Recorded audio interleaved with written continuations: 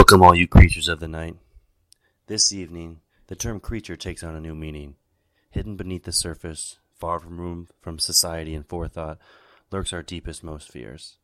In the shadow lies the beast, slumbering, stalking, and preying on its victims. It subtly prowls, purrs, and gains on you. Is there a beast after you, waiting to pounce and make you supper?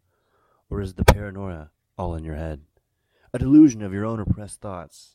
You cry out for help, but perhaps a cat has got your tongue.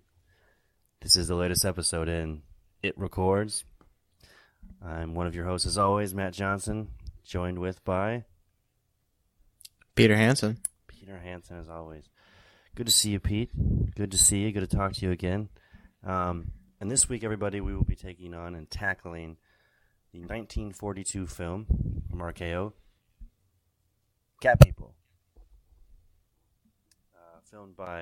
Directed by Jacques Tourneur, and produced by Val Lewton with RKO Studios. Across the centuries comes this exciting story of a modern girl cursed by an ancient legend. The legend of the Cat People. Women whose kiss means death, whose love turns them into vicious, snarling beasts of prey.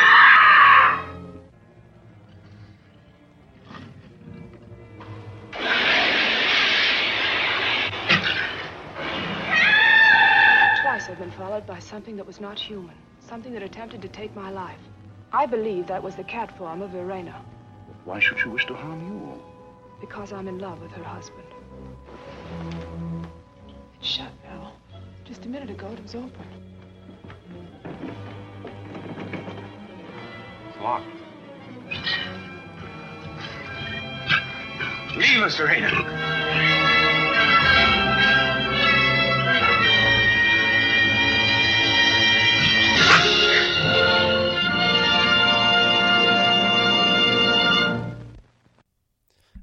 And for those of you who listen to the podcast regularly, I did a blog post on this earlier and talked about Val Lewton in my mini episode, so I have plenty to say, but I'll keep it to a minimum and let Pete get his thoughts in. And with that being said, Pete, can you give us a creepy headline for today? Meow. Yes, I can. Oh, I hope you had that one holstered for a while. I thought of it when you were doing the intro, if I'm being honest. So, this little creepy headline is a little different, a little more historical for all you history buffs out there. But this movie came out December 25th, 1942. I thought Christmas. That was kind of I thought that was kind of strange for a horror movie back then. You know, I thought that was more of a trend in the 80s or 70s, you know, where they wanted to be a little more, yeah, I don't know, just weird with it. But I was kind of shocked by that, and some shit happened in the 40s. I hope everyone knows that. Oh, yeah, I think I'm familiar. With World War II? I don't know. Oh, that's right, yeah, that big thing. So, the day before, Francois Darlan, I don't know. He's French. He's an admiral of the fleet for the French Navy, and he was assassinated on Christmas Eve. His killer was caught Christmas Day and executed the day after, Boxing Day, as I think it is, or Kwanzaa. You know, pick your favorite. But the strangest thing is that Francois was a Nazi, sympathizer with the Vichy regime, I believe it's pronounced. I'm probably wrong. Vichy, with the V. With the V? How do you spell Vichy? V-I? V-I-C-H-Y. Yeah, I mean, yeah. So, I'm saying it with a Midwest accent, so, I could be pronouncing it very wrong. But, he wasn't well liked by the Allies, so, when so I was like, But the funny thing is that, the comments about his passing was, no tears were shed by the British. So, so far so good. And Harold Macmillan, who was Churchill's advisor to Eisenhower at the time of the assassination, described Darlan's service and death by saying, "Once bought." He said, "Bought."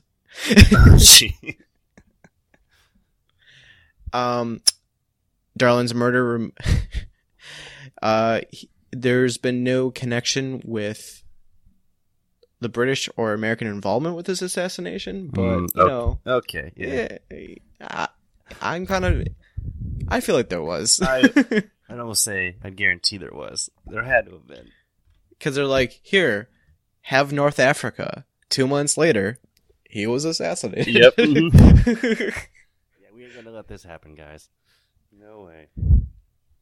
Yeah, Nazi sympathizer. We're taking you out on Christmas.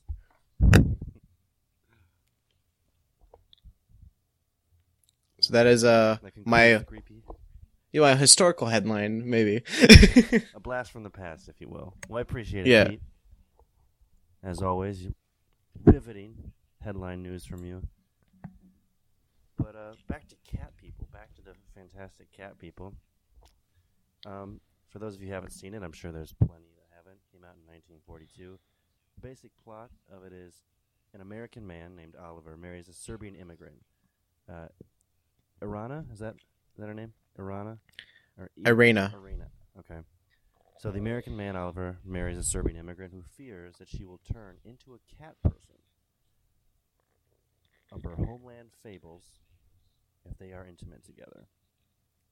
So basically, if she becomes intimate with her husband, she fears that she will turn into a cat person and kill. And she can't control it. Almost a Wolfman, Dr. Jekyll, Mr. Hyde type scenario, if you will. If you can grasp the concept.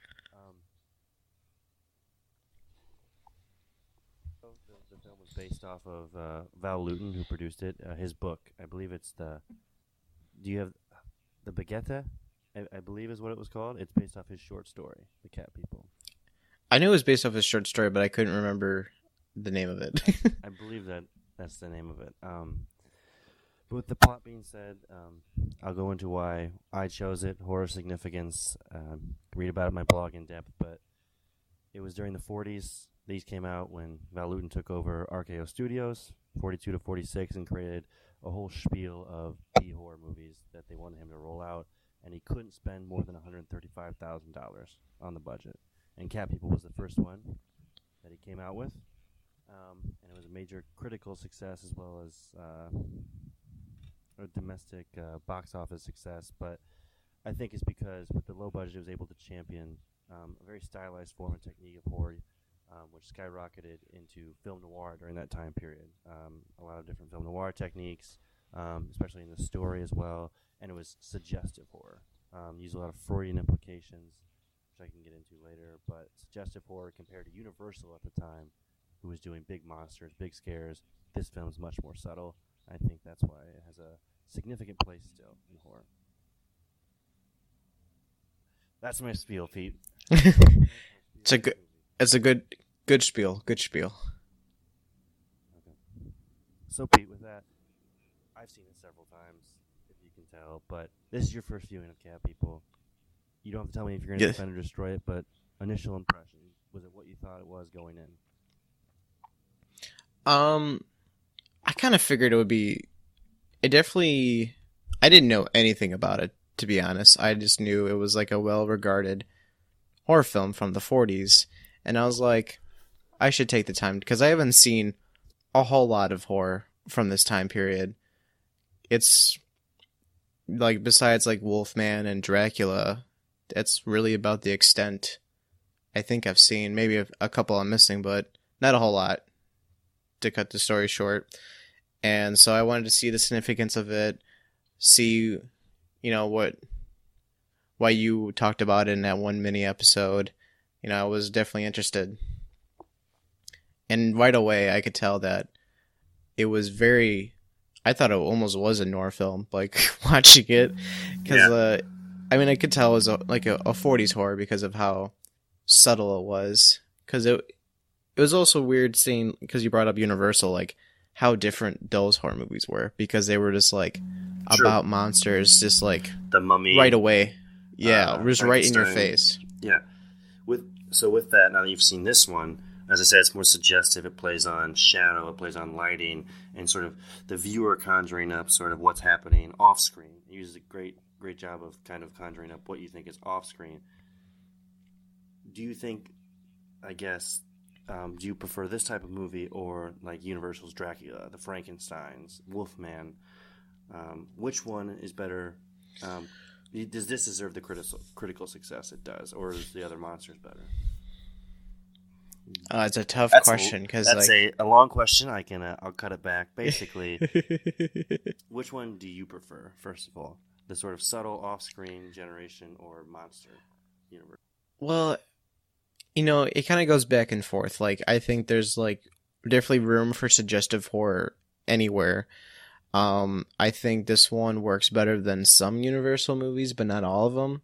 Like I think example, The Wolfman is one of my favorite ones of that time period, where I wouldn't say Cat People's better than it, but I still think there's like validity and like, value to like Cat People, because I'm not a fan of Dracula, as I said in the mini episode. I remember. I still remember, Pete. So I like Cat People more than that. Okay. And you brought up Wolfman. I think we're all familiar with that. I got a question then. There's a slight difference. Cat People, she believes she's going to turn into like a panther. She's intimate and kill people. With Wolfman, it's into a wolf. But the difference is in Wolfman, you see the transformation, and it's a man that's also a wolf. He's standing up. You don't really see that in this movie. You never really see her turn into a panther or see the panther. I guess what I'm saying is... You don't see her as a panther, you see a panther. You see a panther, yeah. So I guess just what's your general feelings towards... I mean, it's kind of a similar principle. What one works better in the stylized for horror? I mean, is the suggestive idea that you don't see the transformation, unfulfilling compared to seeing what you gotta witness in Wolfman? I think they worked with what they had, is what it boils down to. In Cat People? Yeah, is that they had to make it more suggestive because of how much of a lower budget they had, and then that, I could respect that they worked with their resources, because like they're like, oh, we can't do a cool transformation scene like in Wolfman because we don't get the money. We don't get the money. Yeah. It's funny you say that. I was doing some research, and I knew, they had a low budget, so they were trying to keep it within limits. But Luton and Tourneur, hopefully I'm pronouncing his name right, the director, he's French as well, Jacques Tourneur, they didn't want to show a real panther as much as they could, because they wanted it to be like suggestive. But the studio made them in those final scenes where you see the panther twice, like an actual panther, when he's fighting the psychiatrist. Remember that? They made them put it in there and wanted to show a transformation to be on par with the Universal pictures. And I'm guessing with Wolfman in particular. So the studio then pushed for an actual panther, but Luton didn't want it in there. Luton was against it. Luton was not for it. Not for a real panther. Mm-hmm. I'm surprised that he was able to fight back the studios then, because they had a lot more power back then than they do now. Like, if you didn't want to do something, you were gone. Just replace you with someone else. Mm-hmm. Especially since he just took over, and it was his first film, and Yeah. he had that much say at all. Pretty bold. Yeah. Mm-hmm. So, Pete, with this film, I mentioned sort of lighting and shadow being a huge element. It rocketed film noir. It relied more on compositional horror compared to physical action, like we said with Monsters. Did you witness anything that sort of enhanced the film, or you saw something that was foreshadowed with the scene development or the lighting with the picture? Or was it just kind of really dark and light in places? Well, See, I did notice, like, I did really like the emphasis on shadows. I thought it was, like, what made the film really interesting, but I didn't really pick out, like, any, like, if they were inferring anything, but it did play off, like, a romance movie a lot to me. Yeah. Where, between, like, the two leads, like, you know, they fall in love very quickly, but then they're, like, and then they almost become, like, jealous of each other very quickly, and I was just like, what is this movie doing right now? Yeah. Like, I was very thrown off by that, and didn't suspect it, where, like, the main female lead, Simone, Simon Simone, I believe her Simon name. Simone. She becomes very jealous of her husband's friend from work, who's Alice. a female. Yeah, very, very quickly. Yeah. She becomes very, right away, actually. I think, was it because he, like, told her about, he told Alice about Iriana or whatever, about her life, and she was, from that point on, jealous of Alice, because she knew anything about her. I mean, maybe that was taboo in 1940s, but... That's true. It's a different time. It's a different time than now. Like, now, you'd just be like, you know, he's just chatting with his buddy, you know, what's the problem? He's just chatting with his coworker and his buddy. There's no big deal. Pete, but you mentioned... But then they're just like... Sorry, I was just going to make a stupid point. No, go on, please, Pete. But, like, her worries weren't, you know, they're kind of warranted at the same time. That's true. Like, at first you feel like you want to sympathize not with Iriana, but with the other two, by the way she's acting. But, I mean, they're kind of warranted because they do end up being friends, but then they're like, I feel like 3/4 into the film, they're like, well, we should get married, right? Like, we should get married? So I got to divorce Iriana. How long have you been married? Like, where's the time frame in this movie? Yeah. Has it been years? Was it like a month? Or how long was it? We don't know. They were married for a month. I remember her saying it to the guy at the zoo. The little groundskeeper guy who likes to forget his keys. Mm-hmm. That's right, and he likes to whistle his tunes. He was singing that one song. Who wants to steal a key? It's a panther. He's not going to do anything. That's basically what he said. Wisecracking zookeeper. From Brooklyn, I want to say. Speaking of wisecracking, there were some great cat puns. Not cat puns, but just cat lines that were in this movie that were, like, just hitting you over the head with it.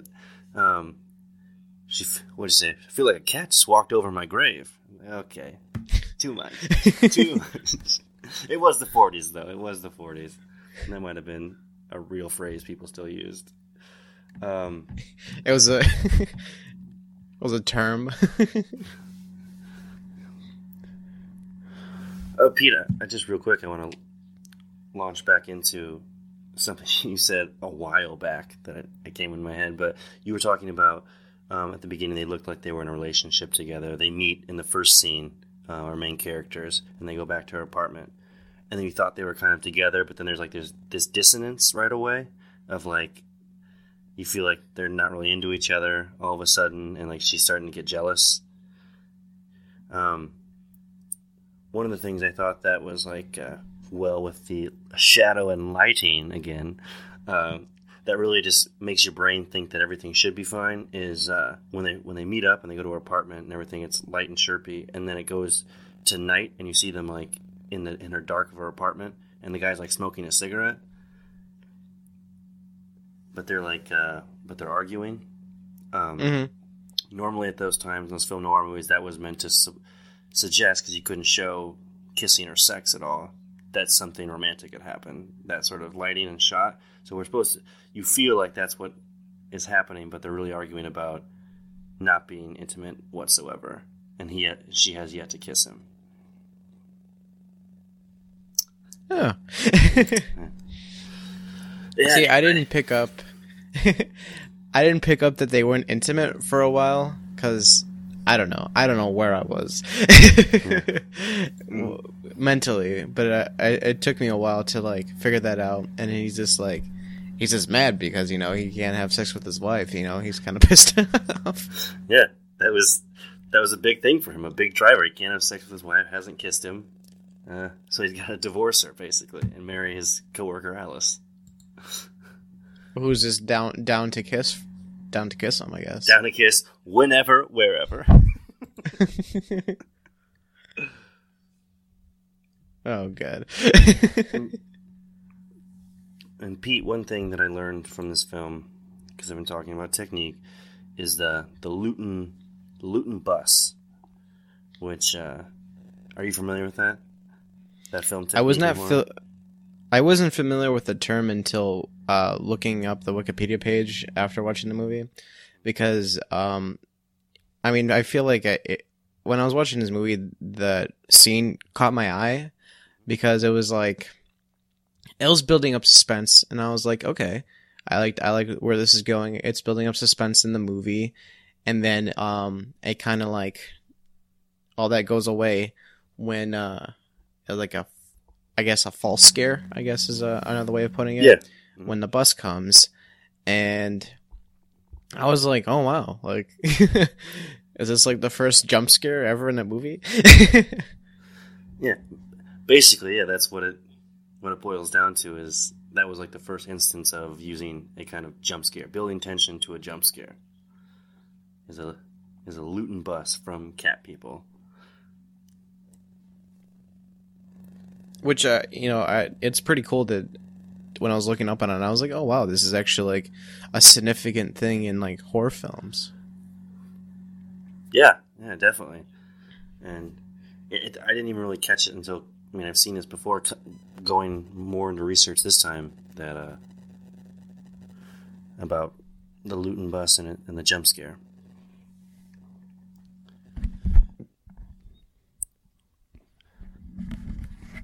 And well, I mentioned earlier that this was a critical success, and it still is. It's on the 1001 the list of 1001 movies you should see before you die. All the critics will love it, but it went well box office. Pete, do you have that number by chance? What they did? Was it 4 million? I think it was 4 million. Yeah, is what I saw, with a budget of 134,000. He couldn't go over 135. They shot Cat People at $134,000. $1,000 shy. Which equates to today like $2 million. 135,000 is about $2 million a day. And then it grossed $4 million, which would be roughly $120 million. Oh wow. So yeah, it'd be pretty significant, especially for a horror film, I feel like, today. Yeah, I would definitely agree with that. Would be a financial success for sure. Absolutely. And then spawning from that financial success, it had a sequel. It went on to have The Curse of the Cat People, which, Pete, you love Cat People so much, was, I think, you're verbatim what you said. You went on to watch Curse of the Cat People today, which came out like a year later or so. I came out 2 years later. Was it 2 years later? Okay. Yeah. So I actually recorded these two movies off of TCM because I had like a big thing this month. And I was like, well, if I'm going to watch one, I want to watch the other. They're both very short films. And, I was like, kind of wanted to watch New York type films, trying to watch more of them. Mm-hmm. And I actually liked the sequel more, but even though it's still considered a horror film, it doesn't feel like one at all. Like, there's parts that are creepy, but I don't know, there's just something about it that feels more of a noir film. But the same cast is in it. And really? Val Lewton's involved. Mm-hmm. And I can't remember the first director's name, but the second director who came in, because he was going over budget and over the amount of days it took, Robert Wise took over. And I don't know if that rings any bells, but he did a couple significant films in his day. Horror films in general, or just films? Films. He did Sound of Music, West Side Story, the first Star Trek. I haven't heard of any of those. And The Day the Earth Stood Still, which I guess could be, even though that's science fiction, the most horror-like movie. Okay. Oh, so that's pretty good. And he came in second for Curse of the Cat People, you said. Right? Oh, and he also did The Haunting, which is a horror film. Sorry, I forgot that one. The original 63 or something like that? Yeah, The Haunting, yeah. Is it 63? Do you have it up? I believe it is 63. Oh, man. I'm not proud that I know that, but... It is 63, that was yep. in the back of my head for some reason. Okay.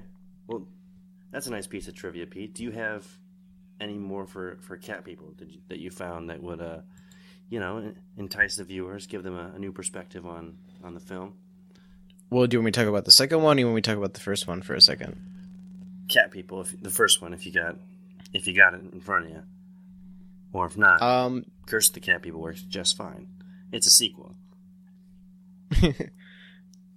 So this film did so well in the box office, as we said, that it delayed the next two Luton films, I Walked with a Zombie and Leopard Man, because they both were supposed to come out in 43. I believe they did, but they pushed it back because Cat People was in theaters for so long, because it was making so much money. That's interesting.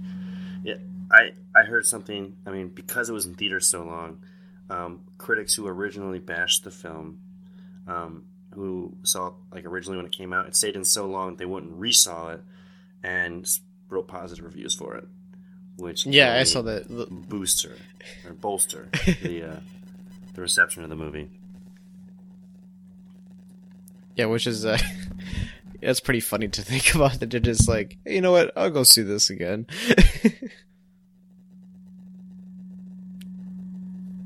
Another thing I saw that I liked was to keep the budget down, that they reused sets from Orson Welles' Magnificent Ambersons. Okay. So they reused sets from that movie to keep the budget down to $134,000, as we said. So one scene that I wanted to bring up before we kind of close this out was probably one of the final scenes and the most horror segment, I guess. Well, the swimming pool, I guess, would be the other one, which we haven't mentioned either.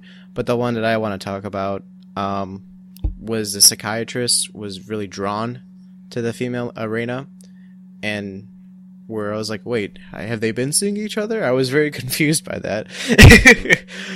Because she seemed almost receptive of it, and then he kissed her, and then primed her to change into a panther and kill him. Yep. And then he had a little hidden blade in his cane. And I was like, what? Yeah. He just has a sword in his blade, in his cane he's been dragging around. Mm-hmm. But I definitely enjoyed that scene a lot, and God, I'm trying to think of what we could bring up for a clip too. I would definitely like to throw in a clip in there. But I don't know if there's any things that would be worth audio-wise. We could figure it out. But the other one was this swimming pool scene, which we haven't talked about either. True. Yeah, but that one was very suggestive horror. Mm-hmm. That one really falls in the realm of that because it was very shadow-like, and you could barely see the panther. And I think they actually used the real panther in the scene, but they made it so dark that you couldn't even see it. You could barely make it out. Mm-hmm. Yeah, I think so too. You could just barely make out the figure, but you knew that it was some feline character encroaching on Alice in the pool in the basement of her apartment, right? Wasn't it in the basement of her apartment? Yeah, she was it was the basement of her apartment. Yeah, yeah, and you're led to believe it's Irene who follows her there, Irina, and then turns into the panther. No, that's very suggestive. But usually in horror too, I think I said the pool area or a tub is mostly a sanctuary type place as a tenant, and they play with that. Oh, okay. It's if you're in it, you're fine, but it's usually danger looms on the outside. It Follows has that scene where she's just kind of floating in the pool. Oh yeah. Thing comes. And there's the iconic visual image of Nightmare on Elm Street, where she's laying in the bathtub. Water, water, water. I guess we could play that scene right now. Yeah. The swimming pool. I think that's apropos.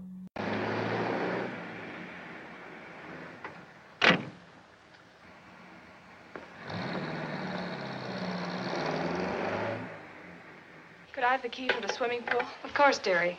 Oh, what a darling kitten. Yeah, it's one of 4. Tabby had him about a month ago. Don't forget to turn the lights out when you're through, will you? I won't forget. Hello?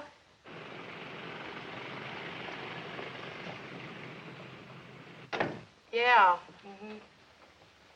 Just a moment, dearie. Yes? Is Miss Moore in? She just went downstairs to the swimming pool. Would it be all right if I went down to see her? Of course, dearie. Right down them steps there. Oh, gee, I can't tonight.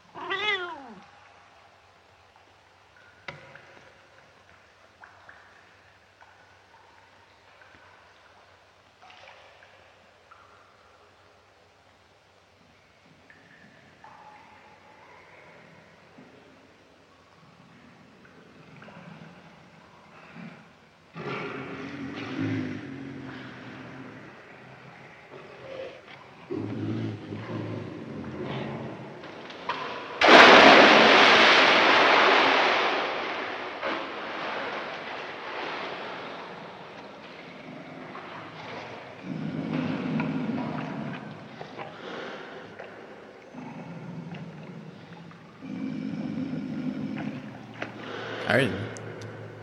I just put that in a little audio guys for you guys. You're welcome. Check it out. It's pretty cool visually, too. Oh, I forgot to mention, we talked about the sequel, but there is a remake of Cat People. A remake was made. I haven't seen it. But it was like in the 80s. Like mid-80s, called Cat People. It's supposed to be more erotic, too. Like to describe it as an erotic horror film. Mm-hmm. So, I wonder where that will go. Yeah, I was wondering the same thing. Like, I kind of got those tendencies in Cat People. In 42, it's not going to be too crazy in 42, but everything I did read about the new remake was like erotic horror, cat people, and all these like sexual images. And I was like, okay, I gotta check this out now. Gotta check out this new Cat People. So I guess the ultimate question is defend or destroy. I think mine's pretty obvious. I'm gonna defend it. I really like this movie. I'm a big fan of Val Lewton's. As I said in a previous mini episode, I think what he did here in the 40s with a low budget, style-wise, really was advanced the horror genre in a different direction than the Universal monster pictures at the time, more suggestive, simpler horror, using the camera for everything. And I thought it made the viewer conjure up fears in their own mind instead of just blatantly throwing monsters at them. So I enjoy it. I enjoy this little stretch of Val Lewton's 4 or 5 year career at RKO making B-horror movies. So I defend it adamantly. But Pete, I'd love to hear what your thoughts are. Well, I completely agree with what you're saying, and I actually enjoy Curse of Cat People more than this movie. Mm-hmm. I am still going to say destroy this movie. If I'm going to pick one to destroy what we've done, is that, I don't know, like, I do, like this movie. There's just something, I don't know, it just didn't do it for me. I think it's maybe the older movie, even though I enjoy older movies, I think it was just too slow. And, like, it's hard for me not to hold it against it, because I was trying to be open about it, because it is older, and there's a lot of cool shadows and suggestive themes with it. But, I don't know, for the time that I watched it, and my initial feelings, they could change. But with that being said, it is just going to be the first movie that I destroy. And yeah, I was going to say. And I apologize, Matt. No, that's fine. I am definitely a huge defender of horror. But if I was going to choose one, I think I'd rather do it now than later. Because I wouldn't want to be the guy that wouldn't destroy a horror movie. Okay, fair enough. I mean, to each his own. To each his own, but I will remember this. You son of a bitch. You son of a bitch. No, I understand. I get it's not for everybody. I really do. I think it's critical yuppies eat it up and want to advance it and make sure it lives for years to come. But it can definitely, even for the hour and 13 minutes that it is, it could drag on for people. I could definitely see that. I could definitely see it being stretched a little too far. It doesn't drag as much as Dracula, I would say. Fair enough. You've destroyed 2 of my movies that I like. Yeah, but we haven't talked about Dracula yet. That's true. We just touched the surface of it. I'm sure we'll hit it on this podcast later. If you're up for it. Especially hates it. Especially the Bram Stoker by Francis Ford Coppola. Oh my god. Yeah, with Gary Oldman, yeah. Keanu Reeves. Masterpiece. He's doing a fine job. Okay, well, listeners, I think that concludes our episode of It Records today on Cat People. I hope you enjoyed it. Hope you got a lot out of it. I still defend it. Check it out on Amazon, or listen to my blog. Listen to it. You can read it. Read my blog. It's about this movie in Val Lewton, and my mini episode as well, where Pete talks about Ty West and I talk about Val Lewton. But please stay tuned. We're gonna have another episode out, hopefully in the next 2 weeks. So we do bi-weekly mini episodes soon. In the meantime, we'll be blogging. Check us out on Twitter and Facebook. Please talk on our forums, get some discussion going. We'd love to hear from you guys. And as always, then, I'm Matt Johnson. I remain in the shadows. And I'm Peter Hansen.